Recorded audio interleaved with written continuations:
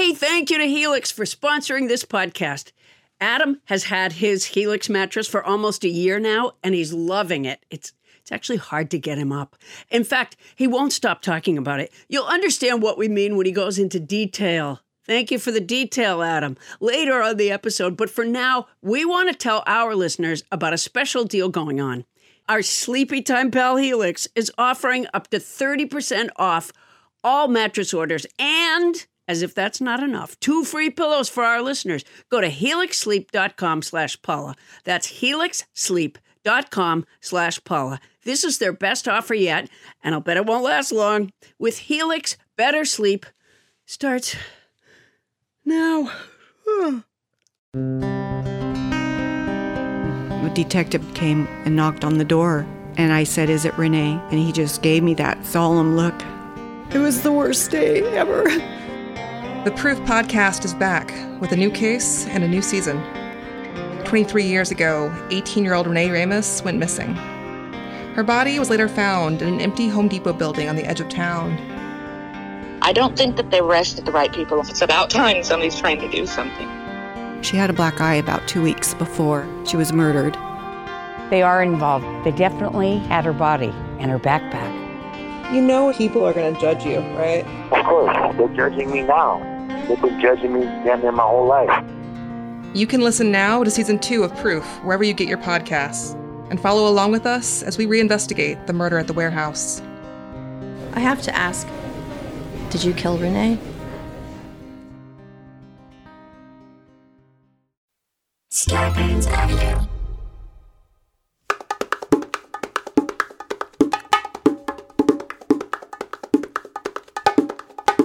Coming to you live from the Ray Horseman Studio in North Hollywood, California, it's Nobody Listens to Paula Poundstone, your comedy field guide to life. Tonight, Early Man. Who did we come from? Are we really any smarter than when we were Neanderthals? And if so, how do you explain Sean Hannity?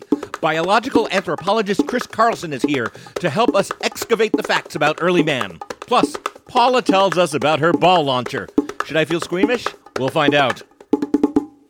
I'm Adam Felber, the man who tries to keep this show's hunter-gatherers roaming the conversational Serengeti plains on the trail of the prey. And now, please welcome the woman who follows every topical gazelle over the prehistoric cliff, Paula Poundstone!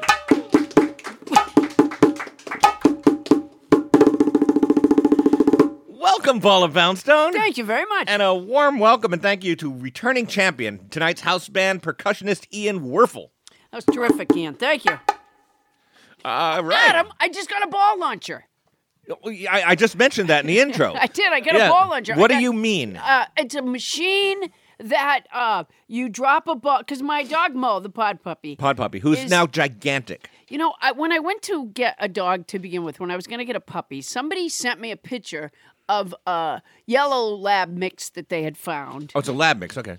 Well, she isn't. Okay. But they said, do you want this dog? And I said, no, because labs are so tennis ball-y. I just don't want that energy. Right. You know? No, they're super tennis ball-y. Right. So I got this dog, Mo, who is part Golden Retriever, part Newfoundland. And you somehow thought that a dog bred to retrieve would be less tennis ball-y. Well, I grew up with a retriever, and he was not tennis ball-y. Well, maybe he had some brain damage. This dog is unbelievably tennis ball-y. All she cares about all day long is maybe you're going to throw the ball.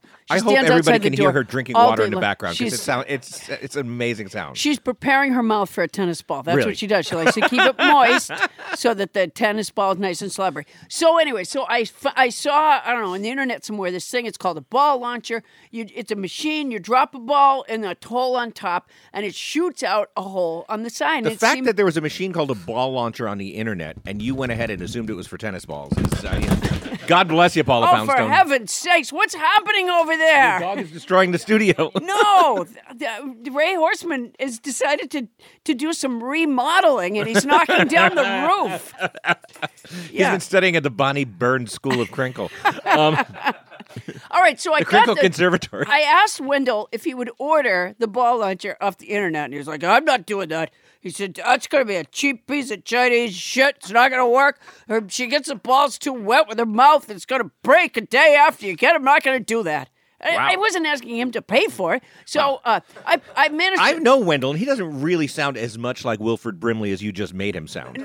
No, but he's very negative. Oh, yes, he's He's a member of the Negative Club, and apparently he's preparing his keynote speech for their next meeting. Oh, wow, that's and quite it's an about honor. it's about the ball launcher. So How does he feel about? The dog has too much. The ball gets too wet from the dog's mouth. I said, Wendell, any dog has. Any dog has spit in its mouth, so that would be they would already know. So anyway, They would take that into the design. I would philosophy. think. So we get this beautiful ball launcher came over from China, and he was away at the time when it arrived, and so I had time to train the dog to learn. Because you have to train the dog to drop their own ball. So it's not in the just top. it's not just like a tennis ball serving machine. No. The dog actually drops the ball back in. Drops the ball in the top. Took me about, maybe 4 sessions, 2 days to teach her to drop the ball. Pretty much the minute she learned to do it, it broke. Apparently, she's got a cheap piece of Chinese shit. She's got a lot of drool in her mouth. I have no idea. I think I have to send it back, but I don't really know how to do that either. I bet you're going to be willing to send it back rather than tell Wendell what happened. I've kept it very quiet from Wendell. No, I think it has something to do with the tariffs. I think this is the Chinese way of getting us back for the tariffs. You know, they're like, we're going to make a very faulty ball launcher. Faulty ball launcher? Yeah, this will I was in a band in college called Faulty Ball Launcher. You were not. Yeah, well. Faulty ball launcher.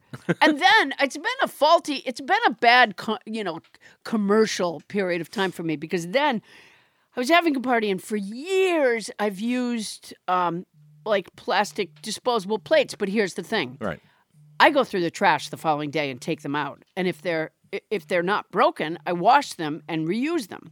In fact, I even wash them if they are broken because I like it to be nice in the recycle. Wow. But after all these years, it dawned on me: why don't I just buy regular plates since I wash them anyways? So I did. I bought a bunch of, and the same thing with the plastic silverware. I bought a bunch of regular plates. I went to the Bed Bath & Beyond. They didn't have it in stock, so they ordered it for me online. And now I'm in the Bed Bath & Beyond We Keep Emailing You Club. You can just hit unsubscribe on one of those emails. That was my hope. But so it came like the day of the party, the day before the party. Of the 40 plates, 9 were broken. Oh. I ordered 40 forks and 30 spoons, and they sent me, 56 spoons and 14 forks. Wow, that's not even close to the right number. It's 70, though, is the interesting thing. Okay, apparently, so they the stuck count with was 70. right. Yeah, okay. So the guy at the fulfillment place is putting in spoons, and he realized, we don't have enough forks. She ordered 70 pieces of silverware. Yeah. I'll just make up for it with spoons. And they are not the same. As forks? No. They're really. different. I got to say, now my dog's now chewing your on dog a bone is, really loud? Yeah, it's like everybody except Captain Crinkle is making noise tonight. It's the weirdest fucking thing. Ever since her ball launcher broke, she's been kind of edgy. Yeah. She's made a lot of noise. But since her I ball guess launcher broke. my point is, Paula, they make soft toys for dogs. They make toys that make less noise than this big clanky bony thing she's chewing on. She's chewing on a bone. She just found that on our way in. Oh, on Miranda Street. Yeah. There was a guy, it's apparently a drug deal gone bad, and there was a guy laying out there dead. Right. And thus not using his femur. She just took his bone. All right. Yeah, there's no shame in that. Fair enough. You know what I'm really excited about tonight, Adam? What's that? Is that we have a 100th caller contest. We having do? We're having a contest. Our 100th caller wins any appliance from Roger Federer's appliance store. Okay. And a chance to hang out after the game with Adam Felber. Wait, to hang out with me? Yeah, this is fantastic. People are so excited about this. There's so many things wrong with that. I'm not even sure where to start. Yeah, but that's going to be... Answer the phone, Adam. Answer the phone. I do not want to answer the phone, Paula. Answer the phone, Adam. Answer the phone. Hello? Hey, Adam, it's me, Mike Boom Boom Bonifant. Am I the 100th caller? No, you are not, Mike. You're the first caller. And again, I don't know how you're calling a pre-recorded show. I was so hoping I was going to be the 100th caller, man, because, I already hang out with you after the game, but, we never hang out, Mike. I'd like a big refrigerated beer chest, where it plays AC/DC when you open the door. And you think that might be available at Federer's?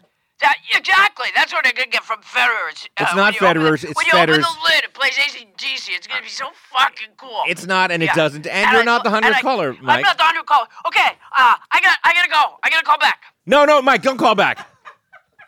Oh, Paula, what have you done? That's, ladies and gentlemen, again, that's the 100th caller contest. Don't do this to me. So call in.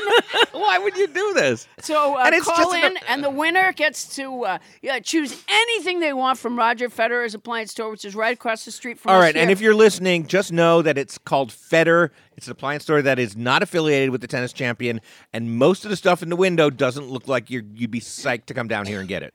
That's right. Call it. It's a 100th caller contest. You get anything you want from Roger Federer's, which is an appliance store across the street from us. And also, the winner gets a chance to hang out with Adam Felber after the game. That's not up. Don't call if that's what you want, because if it's Mike or Winnie, I would rather not. Okay? I'm very busy. Anybody can call, Adam. Okay. Anybody can call. It's a 100th caller. We should discuss this at our meeting. We're going to take the 100th caller. This is the kind of thing that we should have talked about beforehand. Your enjoyment level is I am so excited about this Miss contest. Poundstone. I know there's a buzz, certainly on Miranda Street. Sure there is. About this contest. Why don't you just tell me about your car, Paula? That's 100th. Oh, you know what? There's a bad smell in my car. Yeah. It's like a fruity smell. Wendell thought that I had eaten an apple and left part of it under the seat. Oh, I know what that smell is. That was his theory. Do you know what it is? I know how an apple left alone smells. Apple left alone? Yes, you leave an apple alone too long. The smell of a lonely apple. The smell of a lonely apple is... I have but it's gone on for months, first of all. An apple okay, that's would have too gone long through for an apple would have... I have no idea what it is, but it's gross. And I don't hang those gross-smelling things from my... No, because that just masks an odor. Oh, but, like, have you had your car professionally cleaned? At one time or another. No, since the fruity smell appeared. Not by a car wash guy, but by a lawyer. Okay. Not talking about that. Yeah, professional. Yeah, however, what I mean is... I can't get a doctor to clean my car. You don't want a doctor. I can't even keep a doctor. You know, I have this thing where anytime I get a doctor, they retire immediately, yeah. Maybe it's because I've seen how much diet soda you put down. I'm not, No, it's not a hard job to be my doctor, but they do. They retire right away. All right. You don't have one right now? Do I have a doctor right now? Yeah. No, I don't. Oh. Well, if you want to be Paula Poundstone's doctor, call in. The second caller gets that job. I would love that. I would love to have Adam answer the phone. I don't want to. Adam, answer the phone. Hello? Adam, I can't believe I got thrown the phones to you. Am I the 100th caller? I don't know. It's me, Winnie Feynman. I was going to ask. I didn't recognize your voice, Winnie, because it's me. It's Winnie Feynman. Adam, am I the 100th caller? You're not. I just have to win. If anyone else gets to hang out with you after the game, I'll wear my brassiere too tight for a month just to punish myself. I will. Wow, Winnie, don't do that. I just have to win. Also because I gave you my mother's crock pot and she's really mad. I didn't receive it, Winnie. Ma, I'm going to get you another one. I told you not to send it to me. I'm asking Adam for it back. I would send it back, but I don't have it. It's important to me that he have it. Winnie, I don't want your mom's crock pot. I'm going to get you another one. I've almost won. I got to go, Adam. Oh, Jesus Christ, Paula. Honestly, what have you done? What have you done? Oh, man, this is going to be an exciting show. Because the phone is going to ring off the hook. I just want to die right now. 100th caller. 100th caller. So call in. And I've got nobody to protect me. Tony Anita Hull is sick tonight. Yeah. She'd she run says interference. she's sick. She went home so she could call in. Oh, boy. So the fruity smell. Yeah. Get your car cleaned by somebody. That's a good idea. Never even occurred to me, honestly. I mean, honestly, why? You could just take it to a car wash. They do interiors at car washes these days. Yeah, that's a good idea. Yeah. You know, I'm a... or you could get on your podcast and talk about it. Yeah. Well, maybe we could just have a 100th caller contest for anybody who wants to clean my car and get the fruity smell out. We ask our listeners to do so much for us. Wendell thinks that it's from... we have these ficus nidida trees out that line our street, and... so you can't help but park underneath one. Right. And he thinks it's the berries have dropped down into the engine, and that makes the smell. Well, I was about to say that I think something has happened in the engine. And you it's thought it blowing was in into the your car. engine? Yeah. Oh. Dead body in there or something. Maybe. Yeah. Yeah. Because Mo's always trying to get under the hood, the pod puppy. Well, there's another so maybe clue. there is a dead body under there. She's probably looking trying to for another pull femur. a bone from there. Yeah. All right. Vocabulary words, Paula. Do you have a vocabulary You know, I do, Adam. I have a vocabulary word. It was submitted by nobody, Thomas Beck. Oh, wow. People are sending us words now. Yeah.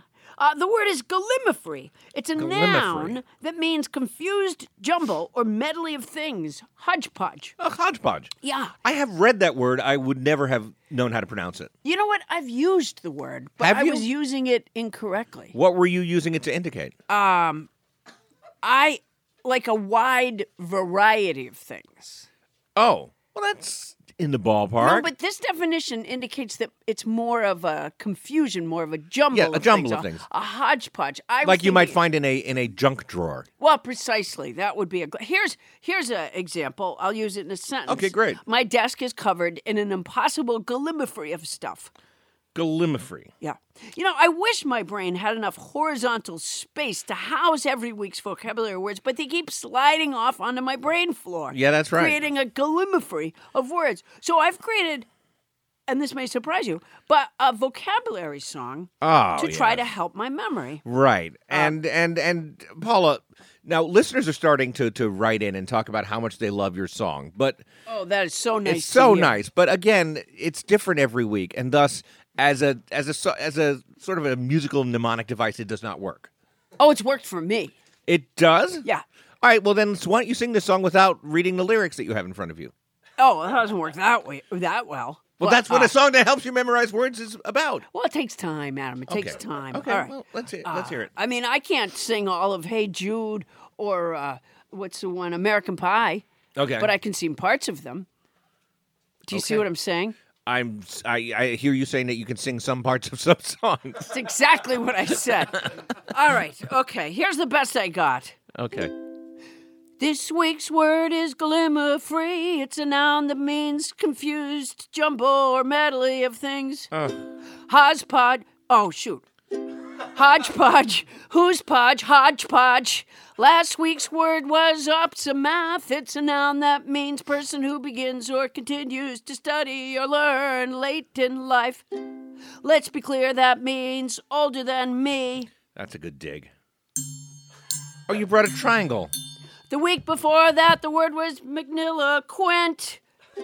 It's an adjective that means lofty, pompous, or high-flown in speech or style of expression. Going back before that, the word was soporific. What? Soporific. Okay. Wait. Is that the end? Oh, no. Oh, yeah, we need that triangle solo. That was a solo, yeah. Okay. Soporific, that's terrific. It's an adjective that means causing or tending to cause sleep. Adam doesn't think my song is replicable, but I do. Wow, Paula, that was terrific. Be careful, Ian Werfel. Paula has become a percussionist now, too. Oh, my gosh. That really takes it out of you, I got to tell you. It does. Both creating the song, creatively, it's Yeah. very difficult. That's got to be a painful And process. the performance, whew, boy. Yeah, no, the performance is difficult for all of us, Paula. You know what I reflect on as especially I'm doing me. it? I think a lot about Bette Midler in The Rose. Why do you think about her there? It just feels very similar. It's not. A couple of things, just a couple little notes. Can I give you some constructive notes? No. Okay. No. All right. But you I did think that would line about it ruin not being replicable? Yeah. You couldn't even get through it once.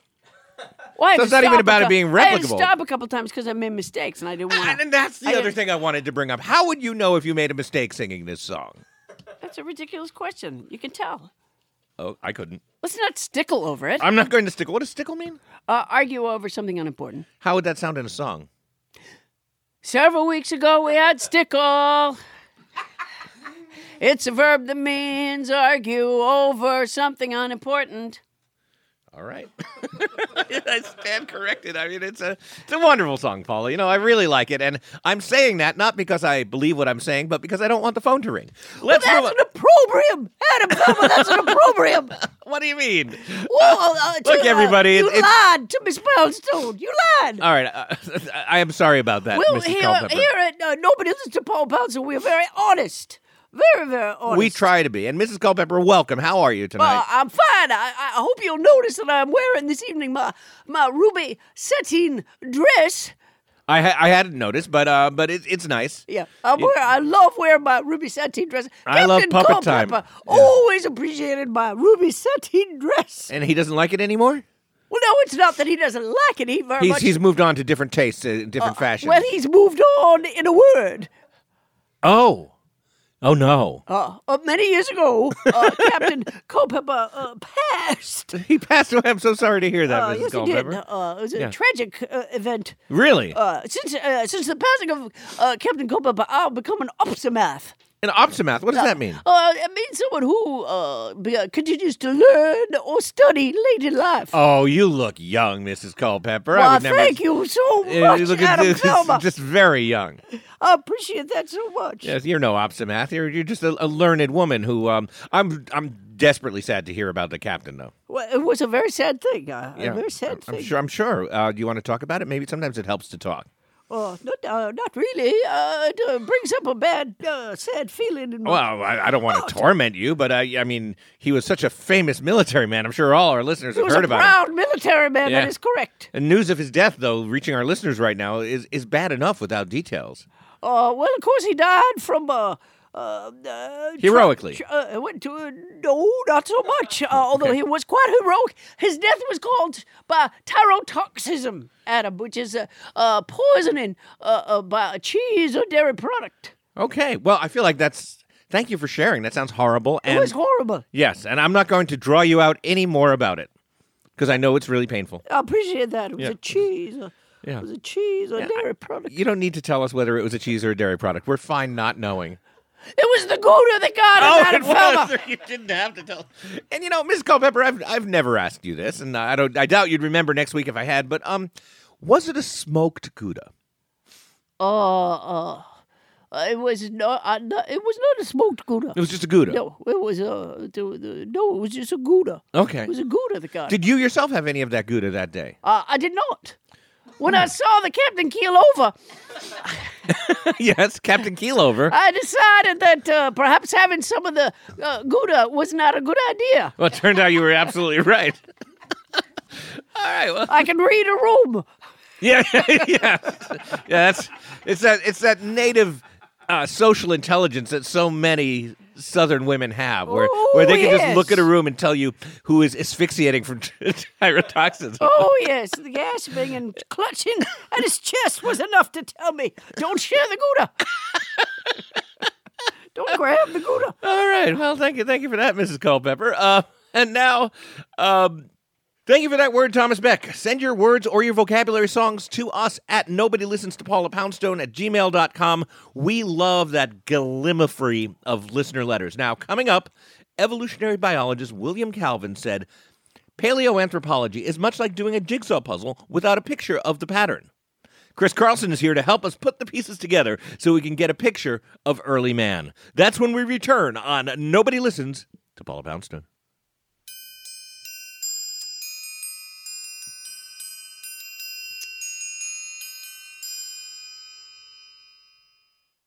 Hey, Paula. Every once in a while we get a new advertiser that I get super excited about. And I have to say, just because of the circumstances of my life, right now I'm really excited about our new advertiser, Quince, of Quince.com, the clothing provider. Not to be mistaken for Quince from Midsummer Night's Dream. And let me just say this, and maybe it's not important to an advertisement, but when I was in the 4th grade, our class put on a production of A Midsummer Night's Dream. Okay. And I played Peter Quince. There's the connection. One of the mechanicals. That's a great connection. Also, yes, has nothing to do with this, which is that Quince is an online clothing store. And as you know, Paula, I've lost a little weight lately. Oh, right. 75 pounds, yeah. So I literally have no clothes that are in my size until I just ordered some stuff at Quince. And I figured, here's a chance for me to create a new look for myself. A whole new image. And how's it going? Not bad. I mean, the clothes are fantastic. I know that you ordered some too. What I got is the Comfort Stretch Traveler 5-pocket pant. And I got and I got the 100% European linen shirt, and it looks breezy and it fits beautifully. And these are premium pieces of clothing that are selling for $30 a piece or starting at $30 at Quince.com. It's awesome. I look good. I ordered the brushed lounge jogger. Ooh. And, I put them on when I came back from New York. I pulled them on, and I swear to you, okay, this is not scientific because I was tired already. Right. But they were so soft and so comfortable that honestly, like right as I got them up to my waist, I think my eyes closed. They're so, it's a softness, it's a kind of softness that I don't think I've ever experienced in a garment, honestly. My drawstring European linen trousers are a little bit like that too. Like so comfortable that I just want to hang out with myself. Sure. Yeah.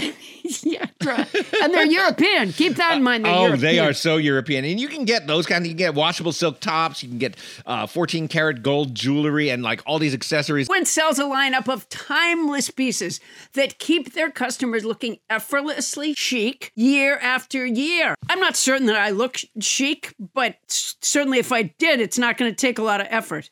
I now look chic and I feel pretty great. And Quince only works with factories that use safe, ethical, and responsible manufacturing practices and premium fabric. It's all good as far as I can see. Is it my imagination or did they cut out the middleman?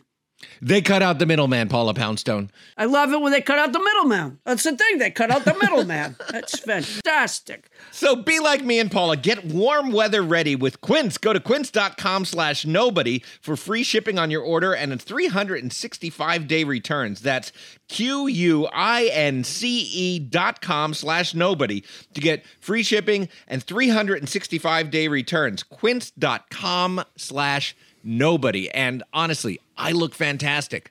Paula, you won't be able to keep your hands off me. Oh, I can't wait. And don't think that if you had to return something, don't think you're sending it to a middleman because they cut out the middleman. They cut out the middleman. That's quince.com/nobody. And if you're going to do it anyway, use our code.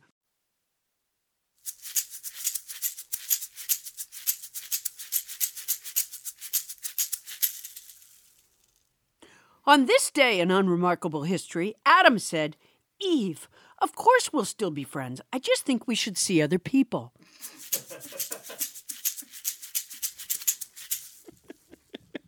And we're back.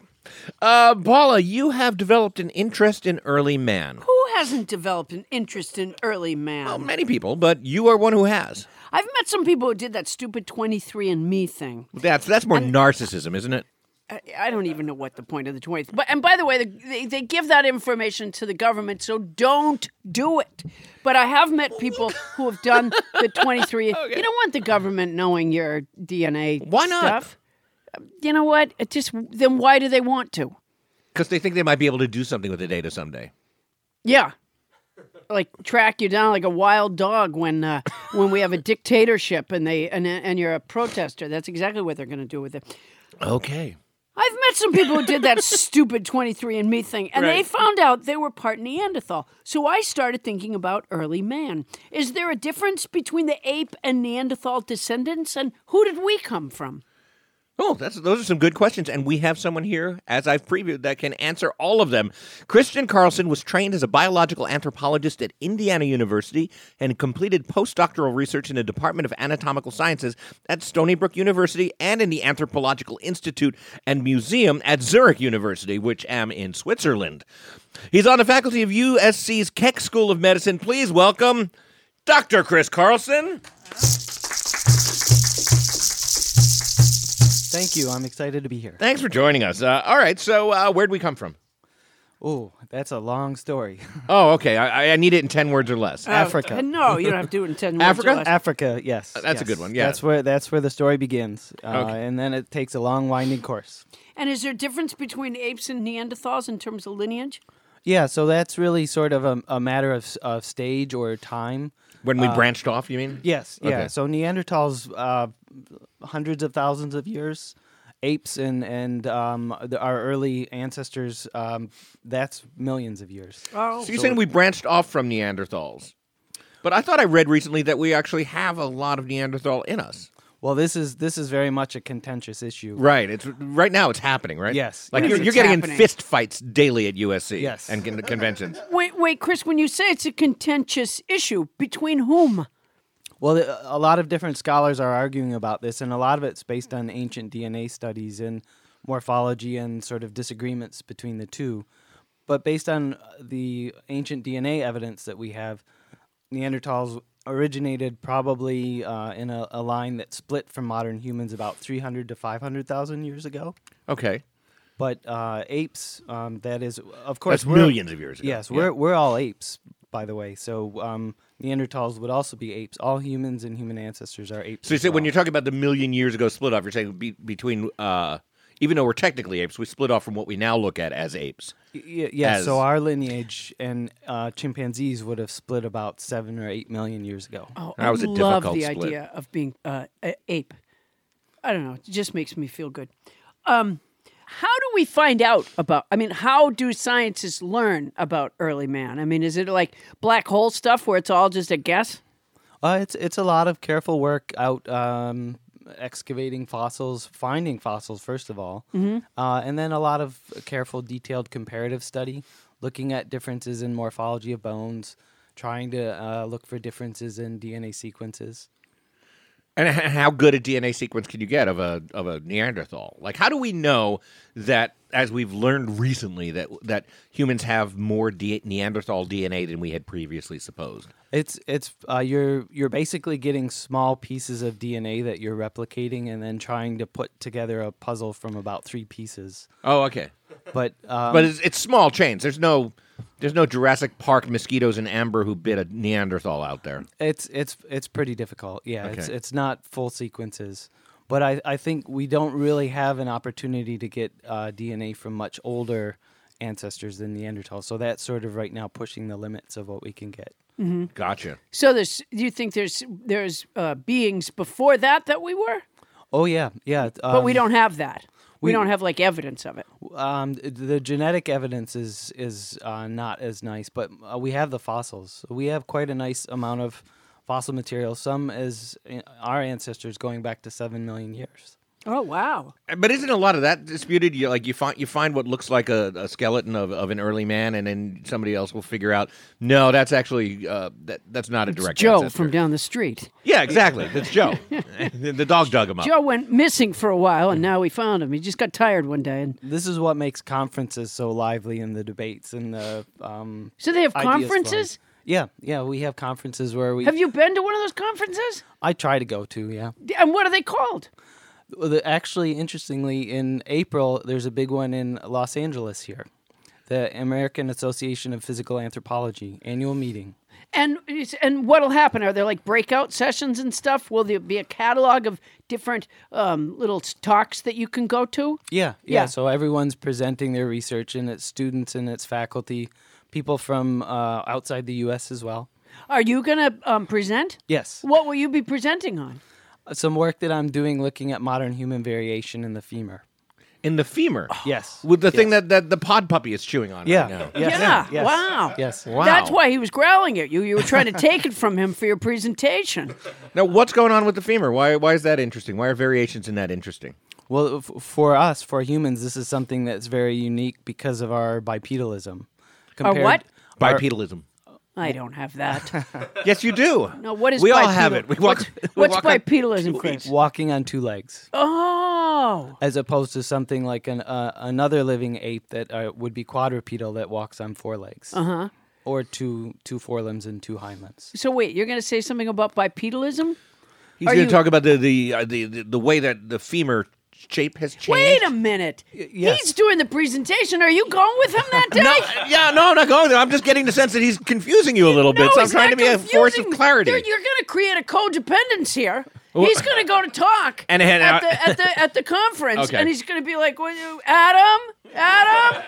Yeah, that would be bad. Yeah. Although I can make it that day if you need me. Oh, thank absolutely. goodness. But anyway, Your tell Paula invitation about the extended. femur and why we care about it. So one of the things that's really interesting is the distribution of bone within the femur. So it's not just how much bone is lost over time, but how the bone is distributed, and that very much reflects how the femur is used. And so this is one way that we can sort of get an idea of what fossil organisms were doing by looking at the distribution of bone within their limb bones. Oh, so like the pattern of the way the bone breaks down over time if you could figure out how that's due to the way we walk, you might be able to figure out the way that ancient animals walked. Yeah, something like that. Okay. Couldn't it just be that while it was laying there, some of it oozed out? Probably not. No. Okay. That was a nice shot in the dark, though, Poundstone. That was. It just seems to me. I like that you're trying to for a solve long some time. physical anthropology questions just like that. Well, I know that. I know. Is it niacin or is it nitrogen that will decompose? It could be either one. What's the word? Decompose? Yes, bones. I am not going to answer that. That's No, to because him. I'm asking him. Yeah, okay. See, I'm getting better at this. Yeah, so it's one of the two that they use to break down bones, right? During the decomposition process, there would be gases like this that would be coming off, but I'm not familiar with actual gases being used to decompose the bones. Fireworks. Fireworks? Fireworks, not fireworks. Two words, yes. See, this is what happens when I don't butt in. Oh my gosh! You're talking about niacin, and he's talking about fireworks. Go ahead, you two, knock yourselves out. What a great burial that'll make! All right. Which was the group that lived in caves? So the very famous Clan of the Cave Bear series. That was written in the 80s, and the latest book I think was 2011. Yeah. In that series, the group Ayla, who was the lead character, she represents sort of modern humans, and then her fellow cave dwellers were representing the Neanderthals. So now, did that happen? Not the plot of the book, but were early humans and Neanderthals shacking up in caves together? Our best evidence indicates some hybridization. She was like adopted in the Clan of the Cave Bear. The main character had been born to a more humanoid family, and then she got left behind because she hadn't done her homework. And it's common punishment among humanoids. I'm almost sure that's not the plot, but okay. The Neanderthals came along, and they didn't even know what homework was. So they were like, we don't do that either. So they took her in. Okay. That was the story. Did you read that book, Adam? I did not. Okay. I did not read that book nor see that movie. Well, Chris, here is an important question for you about that book. Why was Daryl Hannah cast as the lead in the movie? That's a great question. Adam? Yeah. I think it was probably a poor choice because I'm guessing that blonde hair didn't exist back then. That's just a guess. Did blonde hair not exist back then? I think probably it would have existed. Pigmentation varied at that point along north-south Klein. So, yeah, I think blonde hair would there could have been existed. blondes? Yeah. Okay. Yeah. So that's maybe why she was cast. I guess so. Yeah. Do you disapprove of that casting? It was terrible. Yeah. No, that movie was honestly, terrible. I don't think I saw the movie because I liked the book. Okay. Yeah. All right, but all this maybe is drifting a little bit from. Yeah. Can I get back to something that Chris said just a moment ago? Yes. You said there's recent evidence shows hybridization. Yes. So to me, what sounds like a Prius. Nothing like a Prius. Is it recent evidence of a Prius? I drive one. You do drive one. Yeah. And it smells funny. It does. Why does her Prius smell, It's got Chris? a fruity smell, Chris. Have you noticed that? I think it's from the decomposing berries from the trees that are falling into the engine. He knows a lot about He's decomposition. an expert at decomposition. So Neanderthals and early humans were getting it on and having kids. So this is where it becomes very interesting with the ancient DNA that some of us still have some small amounts of genetic contributions from Neanderthals, those of us living today. But most I've met a few people who did that stupid 23andMe thing and found that they were part Neanderthal. Which is, I just think, well, what does that mean? Once you have that information, what do you do with it? Like when you have like a family reunion, do you have it on a carpeted floor so that when their knuckles drag, it doesn't hurt as much? I would say probably not for that. Yeah. No, I don't understand. I've never done 23andMe. Yeah. Doesn't make sense. Is it even a good test, 23andMe, or are they just kind of like bargain basement sort of looking at your genome? I've also not done it. Okay. I would be a little bit skeptical of giving my DNA away. There. Yeah. Exactly. But apparently the Neanderthals were just giving it to anybody who asked. So there you go. So they did, though. We're talking about caves full of wadded up tissues. They did. All right, so they did commingle, though. Well, so if we look at some of these caves, there's evidence at the different layers where you have alternating occupations. What do you mean? I'm a plumber, I'm a baker, I'm a plumber, I'm a baker. Like that? Well, evidence of the caves being used by different groups, and then the tools that are distinctive for modern humans or for Neanderthals are also in these layers of refuse. What? Give me an example. The Châtel-Perronia and the Aurignacian, these different tool traditions, is I don't know what that basically means. It's basically types I'm not of telling you. Chateau. What was it? Chateau. That sounds like a kind of wine. What was it you just said? The Châtel-Perronian and the Aurignacian. These would be types of technologies, you could like say. Like what? Is that an overall umbrella title for a particular kind of technology, or is that like just a fancy ass way of saying hammer, and you just won't say hammer? A hammer in a stone sense. So these are different forms of stone tools. Okay. That are connected with the makers, and so we don't really ever find them in the same layer. So we can't say that they're occupying caves at the same time. You could read the name on the toolbox. I mean, Yeah, honestly, really. read the name on the toolbox. So you dig down, and at like say 3 feet, you find a hammer, and then you dig down another 10 feet, and you find a more special hammer. A more special hammer. Yes. So I was in a band in college that was called More Special Hammer as well. So they didn't come up with like the handle for years. Is that right? It was just before that was just a rock. Well, hafting is a very recent technology. So Whatting? Hafting, where What's you're hafting? Where you're taking a stone and fixing it to a handle, either wood or bone or something like that, to make a rudimentary knife. Most of the stone tools would have been handheld stone, so the pieces of stone with a sharp edge, for example. Probably multi-use then. Yes, and there's well, back then they were just looking for a stone that would be a good shape to do that thing, right? Well, and then they started actually crafting them into something. Yes. So it wasn't rare at all, I assume, for the mother Neanderthal to turn to the daughter Neanderthal and say, "Go get me the stone." And the kid would run out and get, "No, not that stone, the stone." Within their toolkit, they may have been having different options. Okay. Yeah. All right. Well, you know what? We're going to continue this. So let's take a quick break. Stay tuned for more with Chris Carlson and Early Man right after this.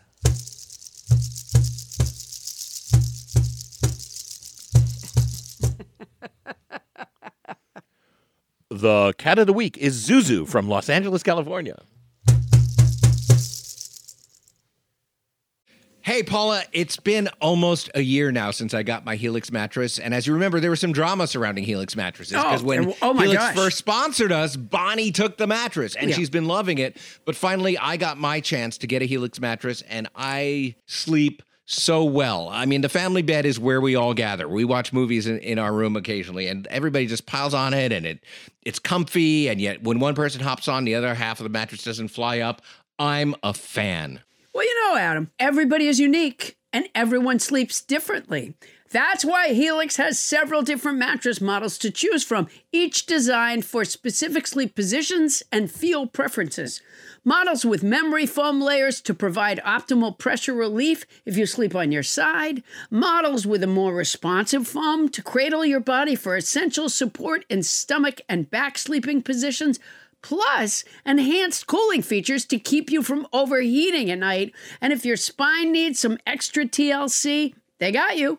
Every Helix mattress has a hybrid design combining individually wrapped steel coils in the base with premium foam layers on top. It is the perfect combination of comfort and support. I agree with that last bit. I don't get all the technical stuff about the mattress, but it is soft and supportive. Helix offers 20 unique mattresses, the award-winning Luxe, which I got, and ultra-premium Elite collections, the Helix Plus, a mattress designed for big and tall sleepers, and the Helix Kids mattress, designed for growing bodies and endorsed by child sleep experts, and my daughter now wants one. So, how will you know which Helix mattress works best for you and your body? You go to their website, take the Helix sleep quiz, and you find your perfect mattress match in under 2 minutes.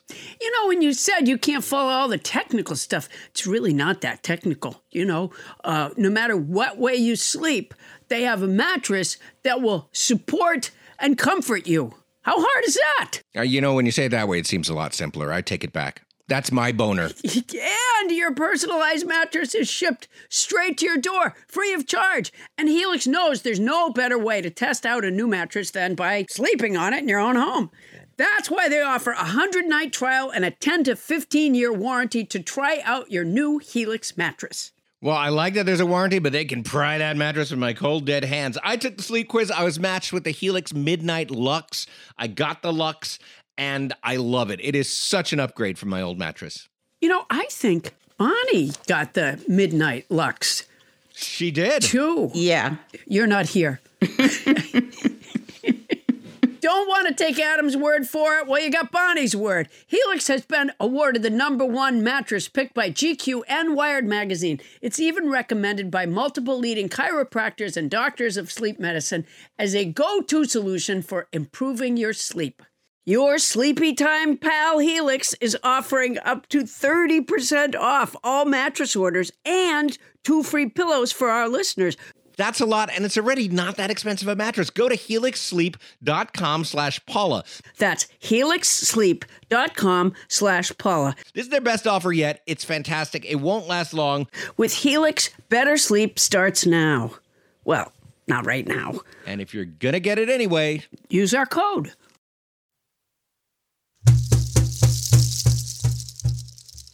Nice. It's sounding so primitive back there. It's nice, Ian. All right. We are back now with biological anthropologist Chris Carlson. Chris, during the break, you said something that you hadn't gotten to about how we find information about early man. Yeah, there are, I would say one of the best places to find this type of information is in local museums.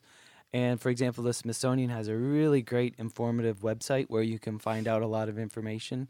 The major museums in LA and Washington, D.C., New York, Cleveland, Chicago are great.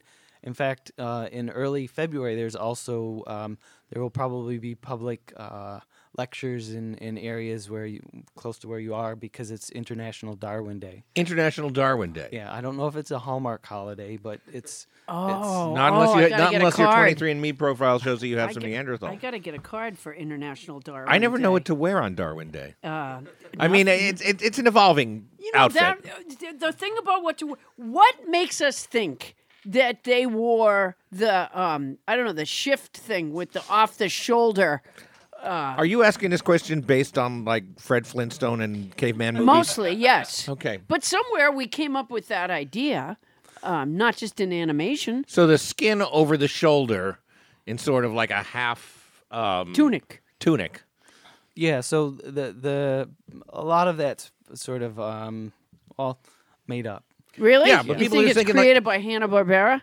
We have evidence of about 40,000 years ago there being sewing needles or something like that. Wow. 40,000. Yeah. So in the series that was produced with the Clan of the Cave Bear, this was set in the period around 30,000 years ago. So that would work, but a needle threader probably didn't come around for another couple hundred years, which is why during that period a lot of early man was cross-eyed. Just trying to thread those exactly. little tiny How needles. hard that is to do. Really gives you a headache. that must have been that. Why do we think they used clubs? Same thing? Did that get made up too? Well, I think there's probably a little bit less evidence for a club per se, but certainly weapons in general. Like what kind of weapons were the early ones? There's pretty a rock? Rocks. Yeah. Sticks, a rock shaped like a club. Sticks, but maybe not quite like those, like a baseball bat, but fists. You're just trying to explain to her that the Flintstones was inaccurate. Is It there wasn't any just evidence the of early Flintstones. neckties? No, not really. Blue neckties? No. Interestingly, some of the earliest evidence we have for clothing comes from some interesting work that's done with looking at evolutionary divergence of lice. So of lice? The divergence of head lice versus body lice. Oh. And sort of the appearance of body lice. Doesn't look good. No, roughly. No, he means like when they appeared. Oh. So it's. But they are ugly. Yeah. You're not wrong. Yeah. It's been suggested that maybe as long as 170,000 years ago, you see body lice appearing because of the use of maybe early clothing. Why would that make body lice? They're sort of favoring, rather than the head with hair, they're favoring other areas with hair and underneath clothing. Oh. So what is it that lice do differently under clothing that they need to adapt for that? For? Dance. What's different? They dance. They And dance? a lot of lice are very shy. The head lice never dance. Yeah. Yeah. No, they don't. But the underclothing lice, they do like to dance, but they're very shy and they prefer to do it privately. Interesting. Did not know that. Yeah. I suspect it's not true. Chris, so what's different about the lice on your body? What do they need to do differently besides dance? I suspect it's a different microbiome. So it's sort of a different environment that they're used to. But this is our best evidence for clothing earlier than, say, 40,000 years ago. But you haven't found like a fully intact outfit. No. Oh. At what point do you find clothes in these layers? I suspect, well, in these layers, certainly we don't have any evidence for Neanderthals or modern humans of clothing. Because their clothes were so cheap. Yeah, right. Chinese. They broke down easily. They were cheap Chinese clothes. Wendell's angry about the way They were still upset about dress. the tariffs. And about when did they invent the wheel? So this is an interesting question because it's around 5,500 years ago, and it's sort of appears in many places at once. Just 5,500 years ago. Yeah, and many places at once. Surprisingly early, yeah. Eurasia and Mesopotamia. So that would be areas like Syria, Iraq, and it's not quite clear whether it was used for transportation purposes, which makes sense, or just fun, or pottery wheels. Oh, that's just plain weird, though. How would someone think of pottery wheel before they would think of a wheel? Yeah. Yeah. Because is that another hot dispute at your conferences? That one's not quite argued as much, no. Okay. Oh man, I'd like to see them duke that one out. But why did the wheel change civilization that much? It seems to be the go-to thing that people say when they think they know about early man, like the wheel changed everything. Is the wheel the greatest thing since the invention of the wheel? So around that period of time is also when the Neolithic period is ending and farming has begun to change, sort of radically change how humans organize themselves. So you're saying the wheel really was all that, and a bag of chips? It was probably, yes, it was probably interconnected with several different factors. And why was the next most important invention sliced bread? It wasn't. It's either the greatest thing since sliced bread or the wheel. The bag? The bag. Do we have evidence of when they invented the bag? That I'm not sure about. The little guy that they found. Why bag? Because it's a great invention. Yeah. The little guy that they found on the edge of the Alps. The Tyrolean Iceman, maybe? The little Iceman. Yeah. He had a bag. I think, yeah. That's a little bit more recent. I'm not quite sure how old Oh, that was much further down the road? That was like 1800 or something? Wasn't 1800. No, I think that was, I'm guessing a little bit, but that was maybe only about 2,000 or 3,000 years ago. Okay. Still, he had a bag. Yeah, but you got to think bags are pretty simple, Paula. Like that's got to be one of the first inventions when your brain gets sufficiently big to realize, oh, me have a lot of tools. How do me carry them around? Seems like the first thing that you would do is take an animal skin and tie up your tools. Doesn't strike me as a really crazy great invention. It is a great invention. You ever try to carry your stuff without a bag? Yeah, no. It's definitely a great thing to have around. Do you want to weigh in on this, Dr. Chris? People are willing to risk destroying the earth with a plastic bag, right? Because they so want a bag. Okay, right? Yeah. Bags are very important. I'm not saying they're not important. I just don't think they're that interesting. You could not have a car and you could just walk to the store and then walk home again, but you don't have a bag. You are fucked. Yeah, they're useful. They're useful. Thank you. Chris, is there any room in the conference that you're going to be at for me to present talking about the bag? There would be no room for conferences, presentations, but you could certainly come and ask those types of questions. Oh, man, would I love to do that. Just pick Pick me. Yes, I have a question. Oh, my Hi. Thank you for asking me, Doctor. I'm from Nobody Listens to Paula Poundstone. When did the bag get invented? I think. All right, it's how a good about fire? question. Where does fire fall in on the timeline of bag, wheel, and sliced bread? So the question there is it a controlled use of fire or is it sort of just an opportunistic use? I think controlled use is kind of where the rubber really hits the road, right? That would be much more recent. Like a Bic lighter kind of thing? In the sense of versus opportunistic, because the evidence for earliest sort of use of fire would be close to 1 million years ago. Really? So we're talking Used to a do long what? time ago. So there would be a fire and they would run over to it and use it somewhere. And roast Is that what something. you mean? It's possible. I mean, we can find burned bone that we would know that they would be the people or the hominins would have been cooking items. So the hominins. Oh, not burned bone like somebody got hit by lightning, but No. like genuinely burned bones. So the hominins would just Hominids. The hominids. They would sit around a pit with no flame in it, and they'd have some raw meat, and they'd go, "Shit, I wish there'd be a fire soon." And then, like a forest fire would start somewhere, and they'd rush over and cook. Is this accurate? I think that the it's not very well understood how the early use of or transportation of fire. Well, they put the meat in a bag and they ran. They probably would have to run to where the fire was. Right. This is my point. Yeah. And then run from the fire as it spread.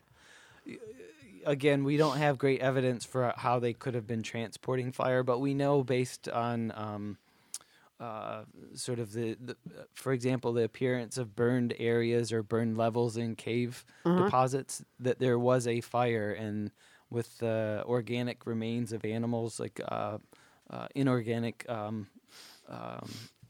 sort of remains In the of cave? bones. Yes, I'd say if the fire's in the cave, they brought it in. Well, this is nice indirect evidence, yeah. But it's not clear whether it was a Bic lighter or if it was like a burning bush or something. It was some like that. kids getting high, looking Getting high at in a school. Playboy magazine. Now what have in I there. done? Now let me about these caves and the layers. Why are there layers? Like when each family moved out, they bring in some dirt, like instead of painting. Why are there layers? Well, this is over time. You would have either sediments blowing in from outside the cave, or at times the roof of the cave would collapse, and so. And then another family would move back into a cave with a collapsed roof? That's a fixer-upper. Yes, and so you would have this sequence that you could talk about from sort of the earlier occupations to later occupations. If it's just filling up with dust that gets blown in, so that's a long period of time in between layers. We're talking about long periods of time. Yeah. Oh, so like there'd be a cave-in Yeah. or something, and nobody would be, we were nomadic, I guess. And then like hundreds of years later, somebody would wander in and go like, this is not such a bad place. It's the old Granville place. And Don't go there. It haunted. Some early man as Scooby-Doo. we could be talking about thousands of years as well. So, Oh, wow. So some of these caves have deposits that can, for example, Border Cave in South Africa, that can be over 100,000 years. Between uses. Well, like a sequence. The between use periods wouldn't be as great as that, but It goes to show that real estate was a lot less valuable back then. Yeah, Yeah. probably still had my landlord. Nick fix it. All right. So, how did the groups organize? Do we have any evidence of how they organized? So I think this is sort of social systems. It's not something that fossilizes. So we have to have indirect evidence from living primates, living apes, other apes, for example. And you ask them? Is one of them going to speak at the conference? More we watch them.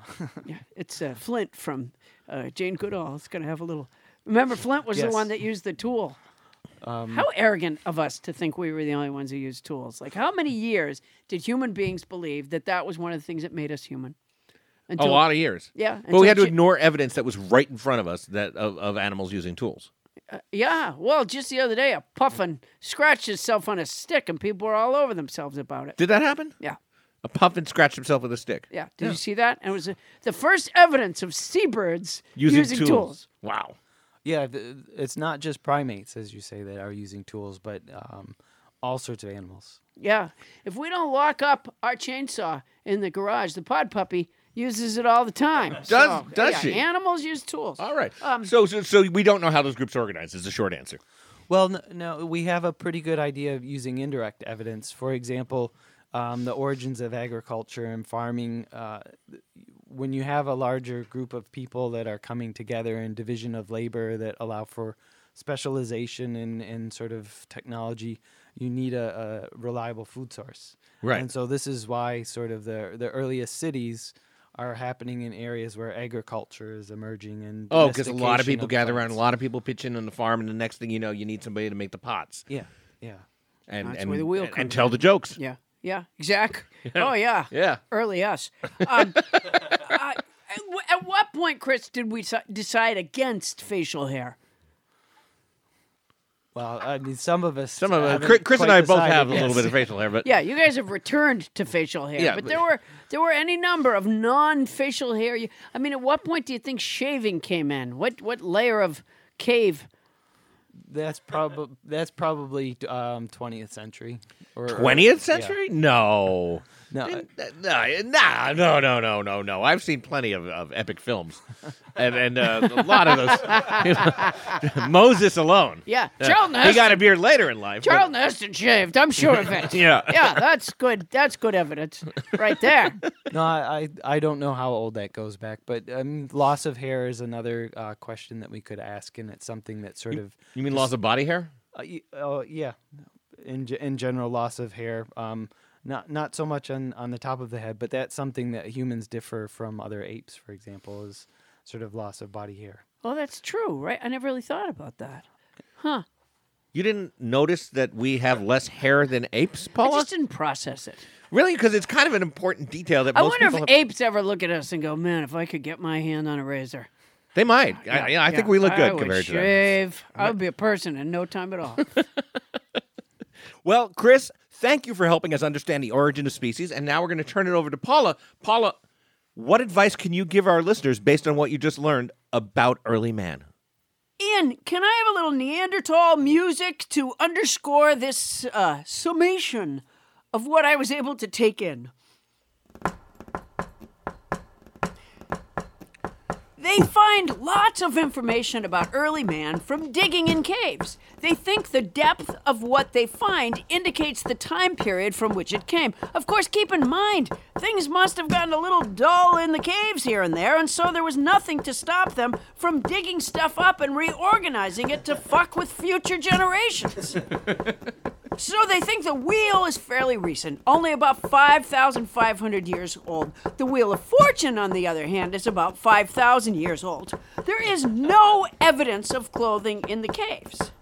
The leopard tunic may have been made up, which doesn't, of course, bode well for the camera with the bird in a clay box who pecks out an image on a clay square and the woolly mammoth dishwasher.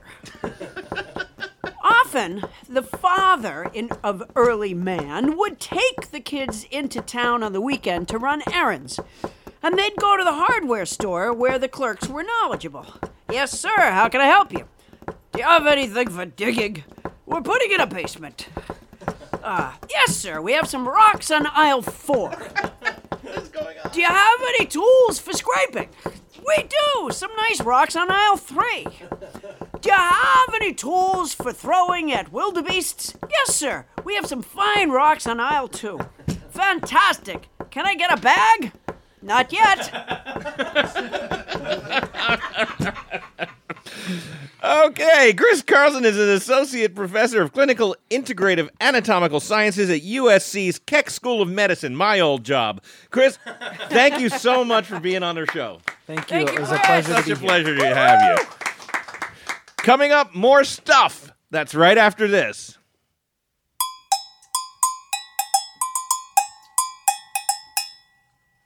Fun fact, a group of buffalo is called an obstinance, but a single buffalo is called Kevin.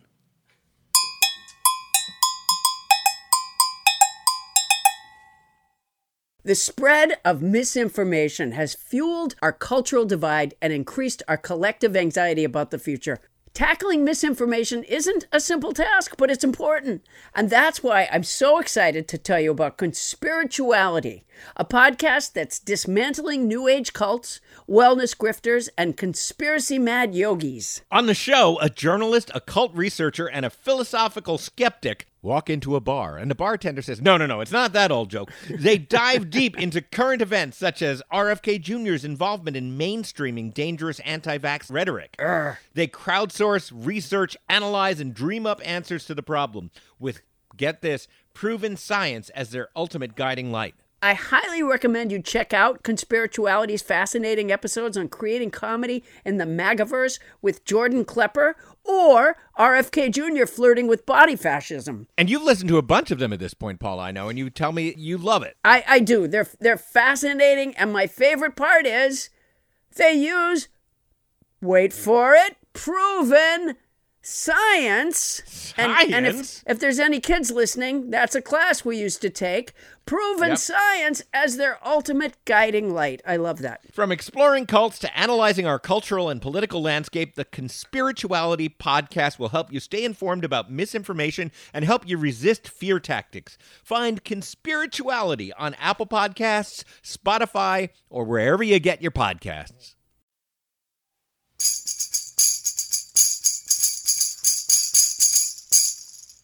Paula, we're back. That was quite a journey you took us on there with your sum up of the physical anthropology. I'm pretty sure it's accurate. Yeah, okay. Pretty sure it's accurate. Hello, Adam Philbert! Oh, no. It is French Trump! Look at that. The other hand puppet on this show. French Trump. I am trying to unite the world, not in the fight against despotism. The fart against despotism? Not in the fight against despotism. It sounded like fart poverty, again. Okay. Ass, or global warming. I am trying to unite the world in a fight against Joe Biden. Joe Biden. Joe Biden. Oh, Joe Biden. Yes. We've established Joe Biden. Biden. I'm trying to unite the entire world in the fight against Joe Biden. Why are we fighting against Joe Biden? Because you're running against him. That is right. We. Can I ask you? I don't think I've ever asked this question before. Sometimes, Adam Felber, you may ask me a question. Is this one of those times? Oui. Okay. How do you feel about France? I love France. You do? I love France. I don't like Macron. Okay. I don't like Macron. Okay. No, he made fun of me. French Trump. He made fun of moi. Okay. He laughed at me. Well, a lot of people laughed at you. They're going to be laughing at the other sides of their faces. You know, it makes me very sad, and sometimes I need comfort. Adam Felber. I need comfort. Some nights, Melania will come to my bed. I find that very hard to believe. She will lie down beside me while I lie to her. She will lick me all over with her tongue. And her what? Her tongue. And then I get out of bed and towel off with a moist towelette. Why am I hearing this? When I come back, Melania will say to me, Donald, my tongue is exhausted. Talk dirty to moi. And I will say to her, oh boy. Impeachment! Those are dirty words to me. And Melania. I see. And her tired tongue. Tang. Couldn't you do me a favor? Yeah. Can you look into Joe Biden? I must speak with people from all over the world to ask them to look into Joe Biden. What has he done? What has Joe Biden done? We want to know. He's done awful things. Yeah. He's done awful things. The things he has done are awful. They're awful and non-specific. We are going to find out. Wait, just you wait. Just you wait. Wait. You find out what Joe Biden has done. Adam, answer the phone. Paul, what? Answer the phone.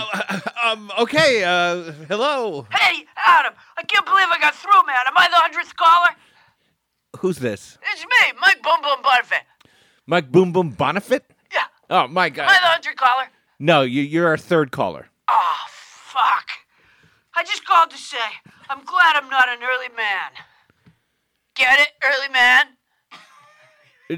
No, I don't get it at all. Comes, you get it? You get it? Wait, early? No, I don't. What is this? Like early man? What does that mean? You know. No, I don't. What do you mean, Mike? You're glad you're not an early man? Yeah, you know, early man. The last detail. The last detail? Yeah. Mike, you make so little sense to me, but I really don't get this one. You and me, like, we connect on a different level, you know what I mean? We don't connect on any level. You know, man, that's why I fucking love you. I really do. I wish you'd stop. You know, like I don't know why you work with that girl. She doesn't really understand you the way I understand No, you. Paula You know what I Poundstone mean, is a colleague and She's a very close. Fucking bitch. Hey, now, Why Mike, you work with cut her? that out. I don't know why That's out of No, line, man, Mike. Listen, I gotta go. I'll call you back, man. Please will be the don't. 100th caller. Oh, God damn it. Well, all I can say is that at least... Adam, answer the phone. What? Just the phone is ringing off the hook tonight because of the 100th caller contest. Is that what's going on? Yeah, answer the phone. I don't think I'm going to answer this one, Paula. No, Adam, it's What? not fair. We promised. You our never answer the listeners. phone. Why do I have to answer the phone? Because a lot of the people want to speak to you. Go ahead, answer the phone. 100th. Go ahead, answer it. Say 100th caller contest. May I help you? Go ahead. Hello, 100th caller contest. May I help you? Adam, am I the 100th caller? It's me, Winnie Feynman. Oh, Winnie Am Feynman. I the 100th caller? Winnie, no, you're not the 100th caller. Adam, I don't care if I have to call you 96 more times. No one else can hang out with you. Plus, my mother is really mad about the crock pot. Well, Winnie, if I get the crock pot, which I haven't, I will happily send it back to whatever address you put on it. That would break my heart. Winnie, That would just break my heart, Adam. I just want to have a connection with you, Adam. Winnie, I got. Can I lay something Adam, on what's the your favorite flower? My favorite flower? What's your favorite flower? I don't know that I have a favorite flower, Winnie. I think I just would like to know something about you that other people don't know. I feel can like have that in my heart. I don't want you to have that in your heart. I feel like every detail I give you is going to create in your mind a connection between us. And Winnie, I like having you as a fan, but that's Thank you so much. That means so much to me. That's the first part of a sentence. Thank you so Winnie. much. Oh, Winnie. Oh, keep the crock pot. I don't Please want keep the crock pot. I have a crock pot. Oh, my God. The thought of you putting in the meat chunks and waiting all day for the meat to stew just makes me so happy. This can go to a very bad place very quickly, Winnie, and No, I don't want to. I'm the happiest I've ever been. Oh boy. What's your favorite flower? Go ahead. I don't know. I like roses. Oh, I love roses. You do? Adam, I love roses. See, I now, love this is why you so much. Winnie, I don't like how much you love me. What do you mean? I feel like you got to love me less. Adam, I'm going to go. I'm going to call you back. Okay, fine. Jesus. Paula, this contest was a terrible idea. It's a great idea. Adam, answer the phone. Wait, what? Answer the phone. I don't want to. Answer the phone. It's a 100-caller contest. It's not fair. Hello, 100th caller contest. Can I help you? Adam, it's me, Winnie Rose Feynman. Winnie what? Rose. Is Rose your middle name? Now it is. Oh, Winnie. Am I the 100th caller? You're not the 100th caller. You are, wait a minute, you are the 5th caller, if you count these two calls as... Ma, I gotta make some more phone calls. Will you get away from me? I'm gonna call you back, Adam. Winnie, wait, Winnie, while I have you. Yeah. Would you put your mother on the phone? No, I don't think it's a good idea for I'd me like to talk to your mother, I Winnie. don't want you to text my mother. Why not? Adam, I love you so much. How old are you, Winnie? 32. Oh, that's great. Well, now I know that. All right. How old are you? This way here, see, I love this because we're exchanging information. We're not about exchanging any more information. I've never told anyone before that I You've was never 32. told anyone how old you are? No, when I get pulled over, I lie. How could you lie? You have a driver's license, don't you? Yeah, I changed it with a marker. Changed it to what? You're the only person who knows that I'm 32, and I know that you like roses, and my new name is Winnie Rose Feynman. This is so beautiful. Your middle name is not Winnie No, Rose it's not Feynman. Winnie Mose. No, you're thinking of Paper Moon. Do you like Paper Moon? I love Paper Moon. I don't want to talk about what I like because it feels like you're just using it. I'm not using it. I just love you so much, and I would really like you to have this poem that I've written for you. you. A poem? Yeah. Don't write me a poem, Winnie. Oh, for God's sakes, don't. Listen, I have for to the go love of because I have everything. to call you back because this is only the 5th caller. Okay, bye, Winnie. Bye, Adam. Oh, well, at least these callers got rid of French Trump, so we've got that going for us. Adam, I have a cute little cat story for you. Do you? I love your cute little cat stories, Paula, yeah. except they don't usually end up being very cute. Oh, no, they're adorable. Okay. My cat, Hardy, just a couple of days ago, climbed behind the washer dryer, the stacked unit that's in a little enclave with a wooden door in front of it in my kitchen. Enclosure, I think. Yeah. Thank you. And I didn't latch the door, and so she climbed behind the washer dryer, and I couldn't get her out because there's no... It's a narrow space. It's narrow space. Thank you. Yes. And so I had to call Wendell, and Wendell came over, and he had to cut a hole in the back of the pantry on the wall that connects. That is the... He cut a hole in the wall to free the cat. Yes, he did. And were you there? No. So he cut a hole in the wall. But he said to me, okay, look down here on the right-hand side where I'm cutting the hole to make sure I'm not hitting the cat. Yeah, 'cause Right. that would be bad. And while he's cutting on the right-hand side, I felt a pair of claws in my sweater on the left-hand side. On your sweater? Yeah. She was crawling out on the left-hand side. So she was getting out without the wall hole. Yes, but when I turned back around to the left-hand side, she went back down there. And eventually, she came out through the hole on the right-hand side. And now she's good, and I've been petting her. And you have a hole in your wall. Yeah. It's a cute little cat story. All right. Well, that was, in its defense, I'll say it wasn't horrifying. No, if Sometimes I your cute hadn't little cat looked on the stories. right side, Oh, yes. and he had sawed into the cat Yes. with that electric saw, Yeah. that would have been horrifying. Stop sawing when you get to the part of the wall that bleeds. Yeah, Yeah. but she was fine. She was good. All right. Well, a rare happy ending to that. Now, Paula. Yeah. Speaking of hotel soap, Paula, you're going to be on the road. Yeah, I am going to be on the road. Where are you going to be performing? You know, Adam, I hate promoting myself. I know. It's the one part of my job that I honestly really dislike. Okay. So let's just get back to our callers then. I'll be in Dallas, Texas on February 29th at the Windspear Opera House at the AT&T Performing Arts Center. In Baltimore, Maryland at the I don't even know how to say that. Kraushar. You just looked to Captain Krinkle for the pronunciation of that place. And Kraushar. It's the Kraushar. At the Kraushar. Yeah, it's of the Kraushar course. Auditorium. What was I thinking? You're going to be in Baltimore, Maryland You know at the what? Kraushar Auditorium. I don't have eggs anymore, but if I did, Yeah. I would give birth, and I would name my next child Kraushar. Regardless of what gender. I don't think it matters. Do you? Not with a name like Kraushar. No, Kraushar. So that's Baltimore, Maryland at the Kraushar Auditorium on March 13th. And hold on, that's not all. Really? What else do I get, Paula? A Ginsu knife. And I'll be in Boston at the Wilbur Theater on April 17th. The Wilbur. I've been to the Wilbur. That's a lovely theater. Wilbur's great. I've been there great, many great times. theater. I love it. I love it so. Now, let me ask you something. Will Poundstone Pussy Pillows be available at these events? They will, and boy, is Wendell upset about that. Why is he upset? Oh, because he makes the pussy pillows. Yeah, Wendell makes them in a sweatshop. That is my son's old room. Your son's old room. Now, Yeah. Are they selling well enough that it's really starting to They're bear going on- like hotcakes. They really are selling a lot at the gigs. You know, a lot is a relative term, but Well, well, given that they're handmade by Wendell, any number is a lot. Yeah. But so that's good. yeah.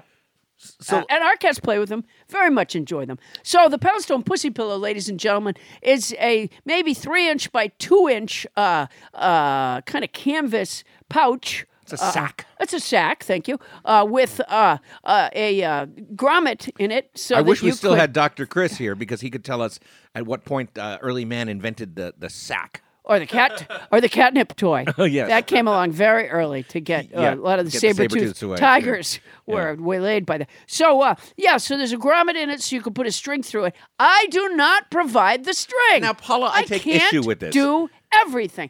On one side, there's a little cat joke, and on the other side, I am happy to sign the Poundstone Pussy Pillow. And by the way, pussy is a term of endearment that means kitty. Of course. What else would it be? I don't know, but people say stuff. I'm happy to say that my contribution to this is that I named the Poundstone Pussy Pillow. Poundstone Pussy Pillow. Didn't think it would stick. My daughter was horrified when she heard. Just horrified. She's like, "Oh, Mom."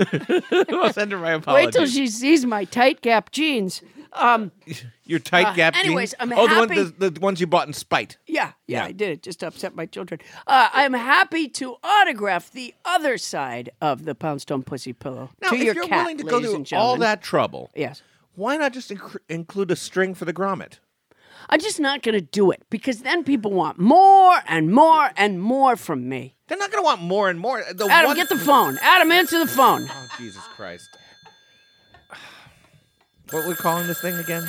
100th caller contest. Hello, 100th caller contest. Can I help you?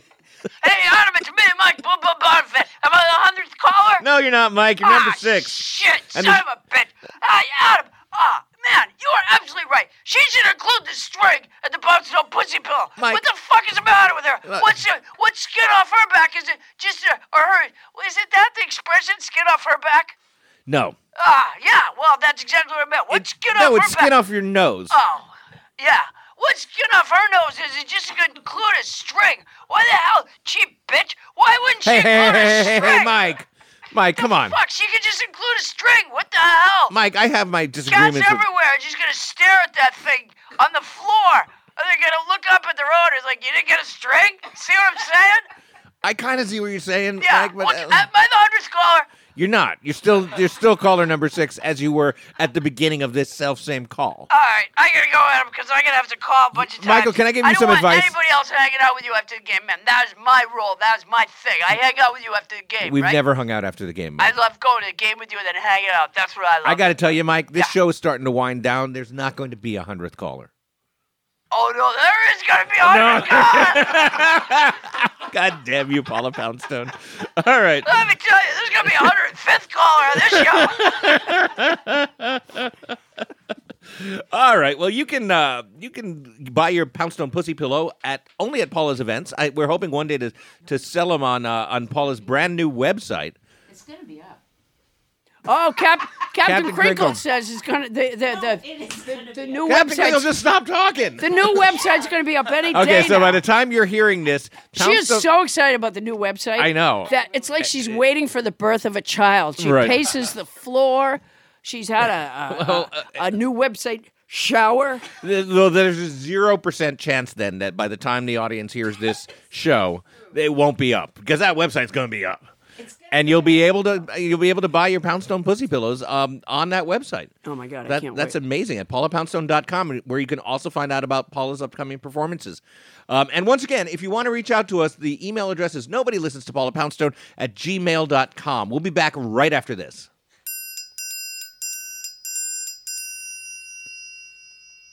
According to climate scientists, we have 9 years and 49 weeks until the Earth begins to become uninhabitable.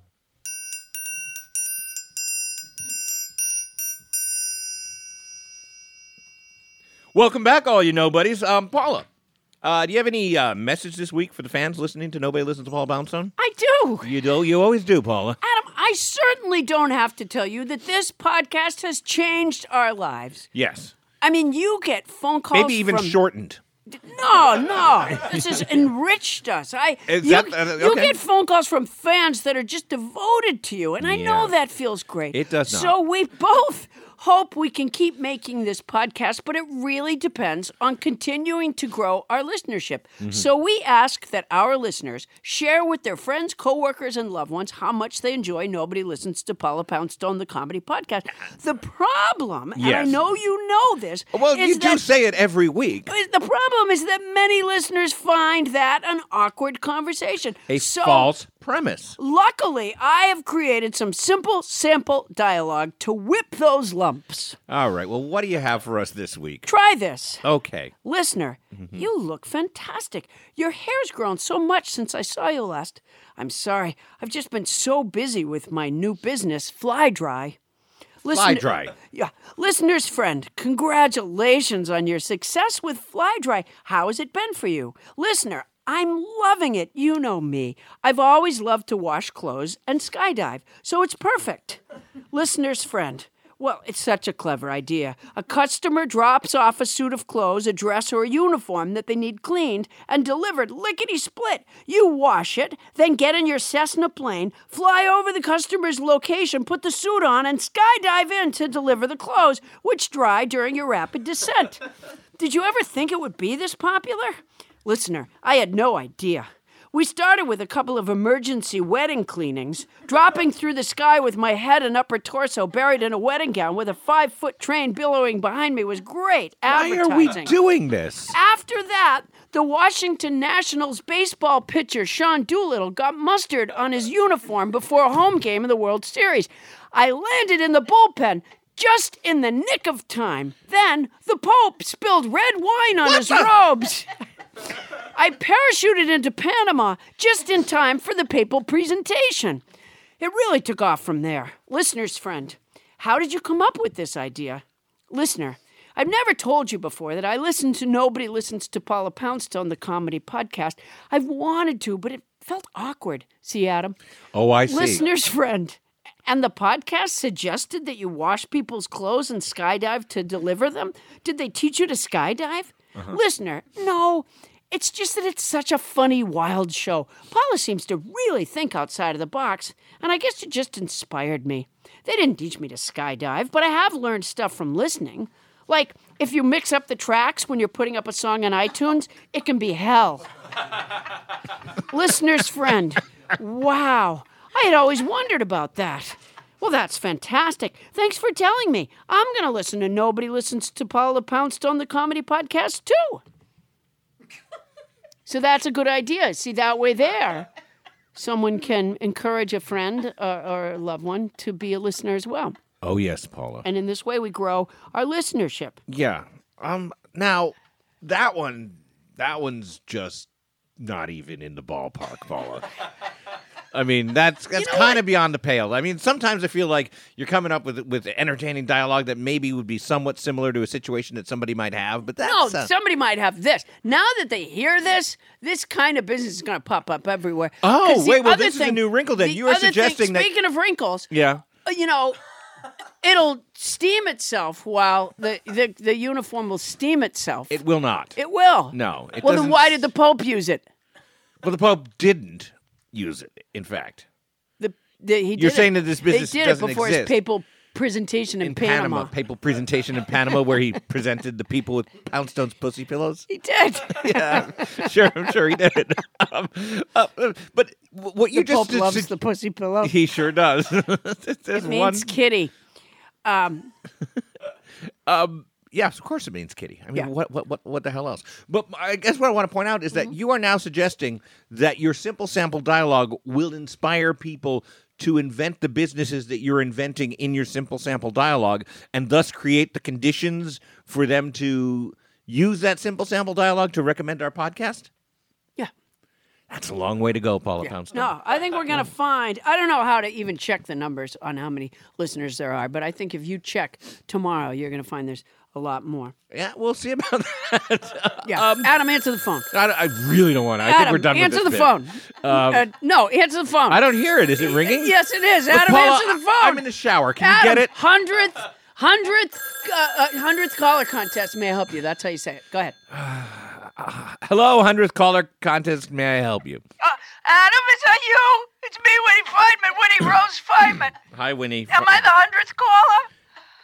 No, you're not, Winnie. All right, I'm going to have to call again. Bye. Wow. She is overwrought, that Winnie Feynman. Adam, answer the phone. Answer the phone. Really? Yeah. Hi, 100th caller contest. Can I help you? Adam, it's me, Winnie Rose Feynman. Can I have your home number? No. I mean, obviously not. That wouldn't be part of the contest anyway. All right, that's number 7. I got to go. Bye. That was actually 8, Winnie, but okay. All right. We're going to be fine here. Paula, I want to end the show as soon as possible. Do you? Okay. I mean, it's interesting because it's only been those 2 super fans calling this week. I was surprised. there'll be other calls, surely. I know. I think the 100th caller contest. It doesn't mean it has to end today. Oh, it does. No, it doesn't. It goes on until we get 100 callers. I don't want that to happen. Are you kidding me? I need to start coming to the meetings more often, I think is what my lesson, my takeaway here. All right, nobodies. Remember again, our email address is nobodylistens2paulapoundstone@gmail.com. And you can find me and Adam on Instagram, Facebook, and Twitter. And you can find my remarkably soft tri-polyblend t-shirt with the self-portrait on the left breast and the memorable quote on the back at paulapoundstone.com. Don't buy both of those things. Don't buy the pussy pillows and the t-shirt. Why? Or you might find yourself ending up like Paula has with her cats piercing her nipples. It just occurred to me. Oh, because the smell of the... Yeah, if you're will holding... send them separately. Okay, great. We'll send them separately. Yeah, okay. because it is a pungent... The catnip toys are pungent. It's fairly fresh nip. How deep into your 35-pound supply of catnip have you gone now? We're still in the first pound. All right. Yeah. All right, that's our show. Nobody Listens to Paula Poundstone is hosted by Paula Poundstone. And also yours truly, Adam Felber. Produced by Paula Poundstone, Adam Felber, Bonnie Burns, Ken Lezebnik, and Tony Anita Hull. Technical direction by Ray Horseman. Thank you, Ray. And mixing by Michael Hoagie. Hogua. Special thanks to tonight's house band, Ian Werfel. Hogui. Now that's Werfel. Thanks to our guest, Dr. Chris Carlson. Security Muscle is provided by Tyler, the Studio City Behemoth Burke. Berkey. Transcription services for this show provided by Transcribe Me. For your special Paula Poundstone discount, use code Paula Poundstone when placing your order at transcribeme.com. That's our show for tonight. Won't somebody please listen to me? You couldn't ask me about that contest before the show? You were on board with the contest. We talked about the contest. We never talked about the contest. You were on board with the contest. I mean, I had no idea that all the callers would want to talk to you. Yeah, it's weird. They always seem to. Oh, my God. You know what? I think because for them, you're very dependable because you're on every show. Yeah, that's true. Me, you don't know. There could be a substitute. Oh, please. People could call in and it could be Ellen. Oh, wow. Yeah. No, let's not do that. That makes them nervous. Scarpins Avenue, a podcast network. If you own a vehicle with less than 200,000 miles and have an auto warranty about to expire or no warranty coverage at all, listen up. CarShield has a low-cost month-to-month vehicle protection plan that covers more parts than ever. Visit carshield.com/audio to find out how you could pay almost nothing for covered auto repairs. Drivers who activate this vehicle protection today will also receive free roadside assistance, free towing, and car rental options at no additional cost. Get your free quote today at carshield.com/audio. That's carshield.com/audio.